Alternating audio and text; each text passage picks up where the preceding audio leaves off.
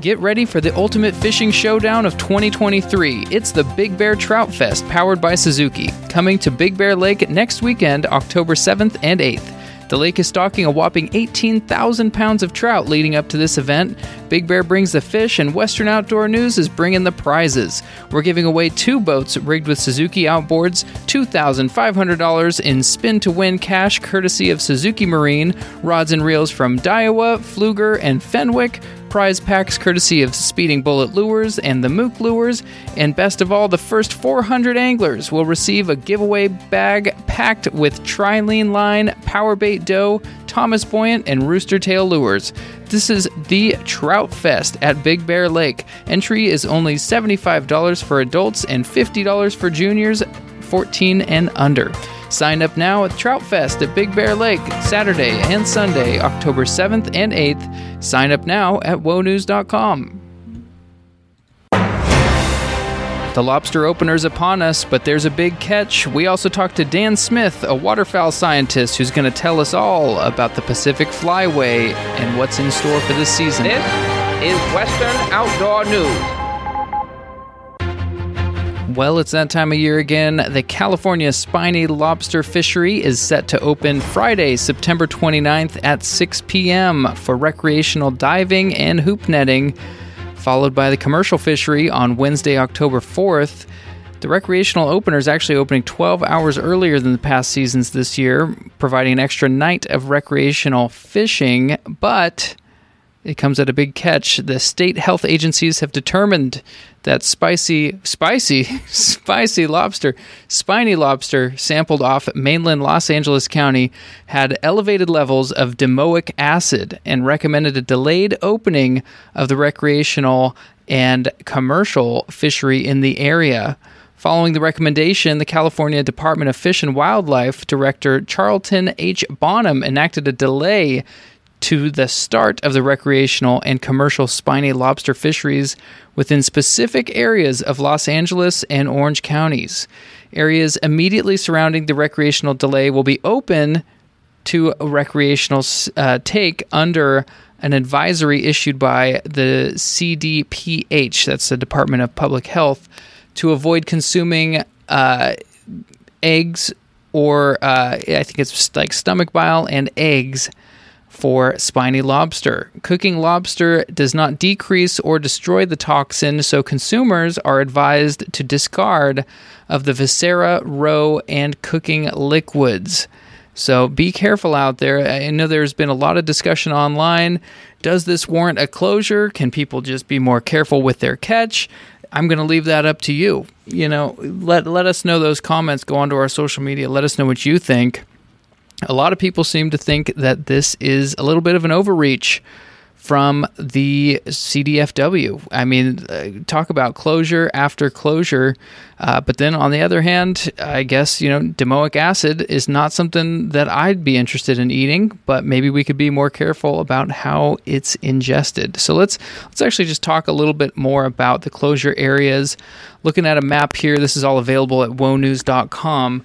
But if we look over at this map, we're looking at Long Beach and LA Harbor. The east side of Long Beach and LA Harbor is the beginning of that closure area, and it goes all the way to basically the southern side of Palos Verdes. So outside of that is still open, but it is under a health advisory, so practice caution if you are hoop netting or getting some lobsters out of those areas. Again, the best way to look at this is to look at the CDFW map. We have this at wonews.com. I will link it in the show description. But what do you think? We want to know. Comment on our social media. Let us know what you think. But hey, Friday is the 29th, and technically there will be spots open. So we still want to see what you're getting out there, whether you're eating it, whether you're not. We want to know. But there will be a closure until further notice. They're going to keep testing catches in this area until it is deemed safe. So stay tuned to WOnews.com and Western Outdoor News social media feeds to keep up to date with the openings in that regard. Well, a new issue of Western Outdoor News is hitting newsstands, and there is so much to talk about. But one major thing as we head into the fall is waterfowl season and duck hunting. So we got on with Dan Smith. He's a waterfowl scientist working with Ducks Unlimited, with the western region of Ducks Unlimited. And Dan Smith, he breaks down the Pacific Flyway and how the winter has affected the upcoming hunting conditions and what you guys can look forward to this season. So let's get to it. Dan Smith, thanks for joining the show. Yeah, so I study the seasonal movements and habitat needs of waterfowl, and a lot of that's, trying to better inform habitat management decisions, and also tracking how waterfowl populations are doing, things like survival rates and breeding rates, things like that. Okay, and those are all extremely important for hunters out there. So let's get into the first question here. Kind of somebody who's never been, waterfowl hunting, duck hunting, anything like that before. Tell me about the migration patterns on the West Coast, kind of the whole western region here. If you can walk us through kind of the whole year migration pattern. Yeah, absolutely. So, the seasonal kind of life cycle, if you will, of waterfowl is really interesting, and we see a huge diversity when it comes to the Pacific Flyway, or that West Coast region, if you will. We have the classic approach, or a classic idea, I guess you could say, for migratory waterfowl is they'll spend winter somewhere down south, places like Washington, Oregon, California, all those areas. And then they'll stay through around, depends exactly where you are, but they'll typically stay around till early spring. They'll kind of forage as much as they can to get ready for that migration up to their breeding locations, which are typically in Canada or Alaska. And they'll get up there sometime in spring, early summer, depending on when kind of ice melts and when birds are moving. And they'll raise that brood, hopefully, if their nesting is successful. Those young will be raised over a very short period of time. And then as weather starts to cool and conditions kind of prevail up in those northern breeding areas, they'll do the same trip, migrate down back to those southern wintering areas. And when you're saying southern, how far south are we talking? That really depends on the species. Some of them, will spend a lot of time up north. We're seeing, particularly with certain goose species, brant in particular, they'll spend a lot of time even year round in the Alaska region on the Aleutian chain of islands. But then we'll see other species like cinnamon teal. They'll stay pretty southern. Spend a lot of time actually in Southern California, and even down into kind of central, even Southern America. Okay. All right. So with this kind of unprecedented winter that we had this year, it was extremely wet, pretty cold. I think there's still some snow in the Eastern Sierra, right? Some lower elevation snow up there. But tell me, what do you think the effect of this past winter had on the Pacific Flyway? It was certainly a positive effect.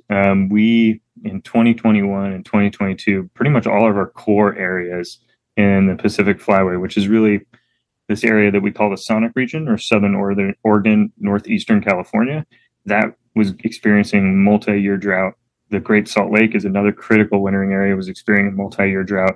And the Central Valley of California was, again, also experiencing this multi-year drought. And this huge weather system, these multiple atmospheric rivers that we had come in late winter, really kind of flooded that landscape, pulled us out of some of those drought conditions, restored our water storage systems, and really kind of set the ground to have good waterfowl production this spring and summer, which should translate into a lot of locally produced birds, primarily mallards, in those states. Okay. So did it push any birds into areas that they hadn't been before, or is it the areas that they were used to being in are just a lot more fruitful right now with actual water in those wetlands? Yeah, that's a great question. Waterfowl are fantastic at taking advantage of new areas. So when I'm thinking particularly about the Central Valley, we had a lot of flooding. And so that pushed birds out of those kind of core traditional areas that just got too deep for those ducks to be in those areas. They went to kind of prospect new locations, right? And so they spent time in those different areas. They generally don't move too much, like out of state, if you will. But yeah, they really kind of were all over, distributed in weird kind of locations right at the end of winter, as we saw all that kind of rain come through. But as spring and summer kind of progressed, those core breeding areas that we see waterfowl wanting to be in, just because that's where the habitat is located, was really kind of rejuvenated and in really good condition. And so, speaking of good condition and bad condition, how about the duck numbers that we've seen kind of in the past year? I know that they were a little bit on the low end as we kind of came into the year. How do you see the trend of just the overall numbers? Yeah, so with waterfowl trends, we see them fluctuate. That's kind of the classic thing that we see is these peaks and valleys, as typically as habitat varies from kind of good conditions to poorer conditions, and that duck population will respond accordingly. This year we saw, as I mentioned, we were kind of in this multi-year drought over a lot of actually the continental U.S. And so we're starting to hopefully see that turnaround. So waterfowl numbers were pretty similar to last year. We see a bit of a decline depending on what species we look at, but so far we're holding pretty consistent, and we're expecting, as this kind of weather system move through, particularly here in the West, hopefully next season we'll start to see an increase in that population, kind of that return of those bigger populations. Okay, and I know that there was some controversy in certain pockets of the hunting community that some of the water was not reaching the wetlands that should have reached that area. This might be kind of like batting out of your range here, but do you have any comments on kind of the allocation of water as it's reaching the wetlands, or do you have a comment on that? There's a lot of decisions on how water gets allocated in the West. We're a very arid system, and something like over 80% of our managed wetlands rely on surface water deliveries. So whoever is in control of those deliveries ends up determining where that water goes. So it can be challenging to get water into the right areas if there's other needs. Right. Yeah, and that's always a struggle in the West, with water being such usually a scarce resource out here, and how it gets distributed is not always how hunters or outdoorsmen would like to see it distributed. So let's talk about conservation and some of the importance of conservation efforts that Ducks Unlimited is behind, and how can hunters contribute themselves to the long-term stability of waterfowl on the Pacific Flyway. Yeah, I mean, there's a few major things here at Ducks Unlimited we've been working on, and one of the biggest ones in the West is trying to drought-proof systems, trying to improve water conveyance structures so that when water does arrive, or if we get some water, not our kind of idealized amount of water, we can make the most of it. And that's been really critical. Some of these areas, particularly I'm thinking of like up in northeastern California, Southern Oregon, they just don't have the infrastructure needed to deal with kind of the current restrictions on water. So to try to improve efficiencies has been a huge part of our current work at Ducks Unlimited. And I think for hunters to try to help in that, obviously try to be a member of Ducks Unlimited. The funding goes a long way to support these projects. But the other thing is try to engage more folks and bring new hunters into the fold. That's something that we could always use more kind of stakeholders in this fight to support waterfowl and wildlife. Right. Yeah. No. It's definitely helpful when you have the numbers behind you. Can you talk a little bit about, for those who don't know, Ducks Unlimited is just such a major contributor to conservation on the West Coast, or just in general in the United States. Is it? Can you walk everybody through precisely how Ducks Unlimited helps? Yeah, so Ducks Unlimited has been around for about over 85 years now, and a main focus that we've tried to take is almost this. Well, it is an international approach. We have folks in both Mexico and Canada, and our big driver here is to focus on habitat. That's something that we can really control. As we mentioned earlier in our talk, that these birds move. They move a lot. And so one thing that we can do is make sure wherever those ducks go, they have habitat on the landscape. And a lot of our work is, helping state and federally managed areas manage their habitat effectively to ensure that they can support populations of waterfowl, but we also work with private landowners as well to try to ensure that wherever a duck goes, they have the habitat that they need. Wow. Yeah, no, that's really important work. And can you kind of tell everybody how you fit into the process here as a waterfowl scientist? So, talking about that habitat, how do you come in and what's kind of a recent project that you've been working on? Yeah, it's a great question. I mean, one of the things I really like at Ducks Unlimited here is the science-based kind of process that we go through. So we're not just doing things on the landscape because we think it's a good idea. We really look to what the waterfowl science is telling us, what the habitat science is telling us to ensure that we're really effective at delivering programs.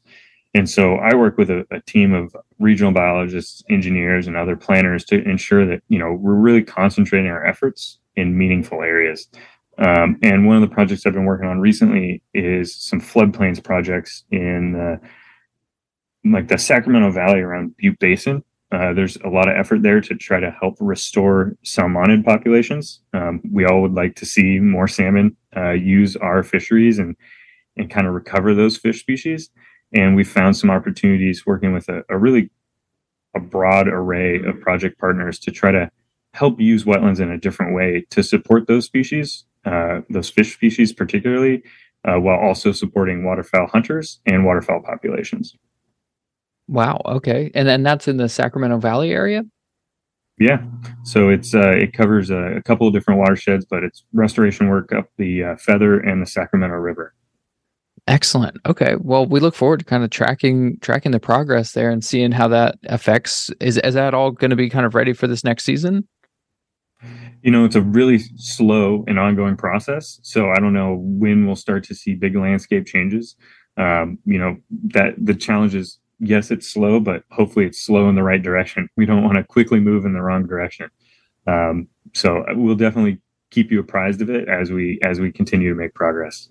Excellent. Well, Dan Smith from Ducks Unlimited, I appreciate your time. We can send everybody to ducks.org to find out more about Ducks Unlimited, about conservation, all the hunting efforts, and Ducks Unlimited actually holds a lot of events. So they have a good event calendar for things coming up, and it's a really important cause, especially for every outdoorsman, hunter, fisherman, everybody that enjoys the outdoors should be supporting Ducks Unlimited for the work that they do. Thanks a lot, Brad. All right. Thank you. That'll do it for this episode of Western Outdoor News. We hope to see you all at Trout Fest, October 7th and 8th at Big Bear Lake. Sign up now at wonews.com. This is Western Outdoor News.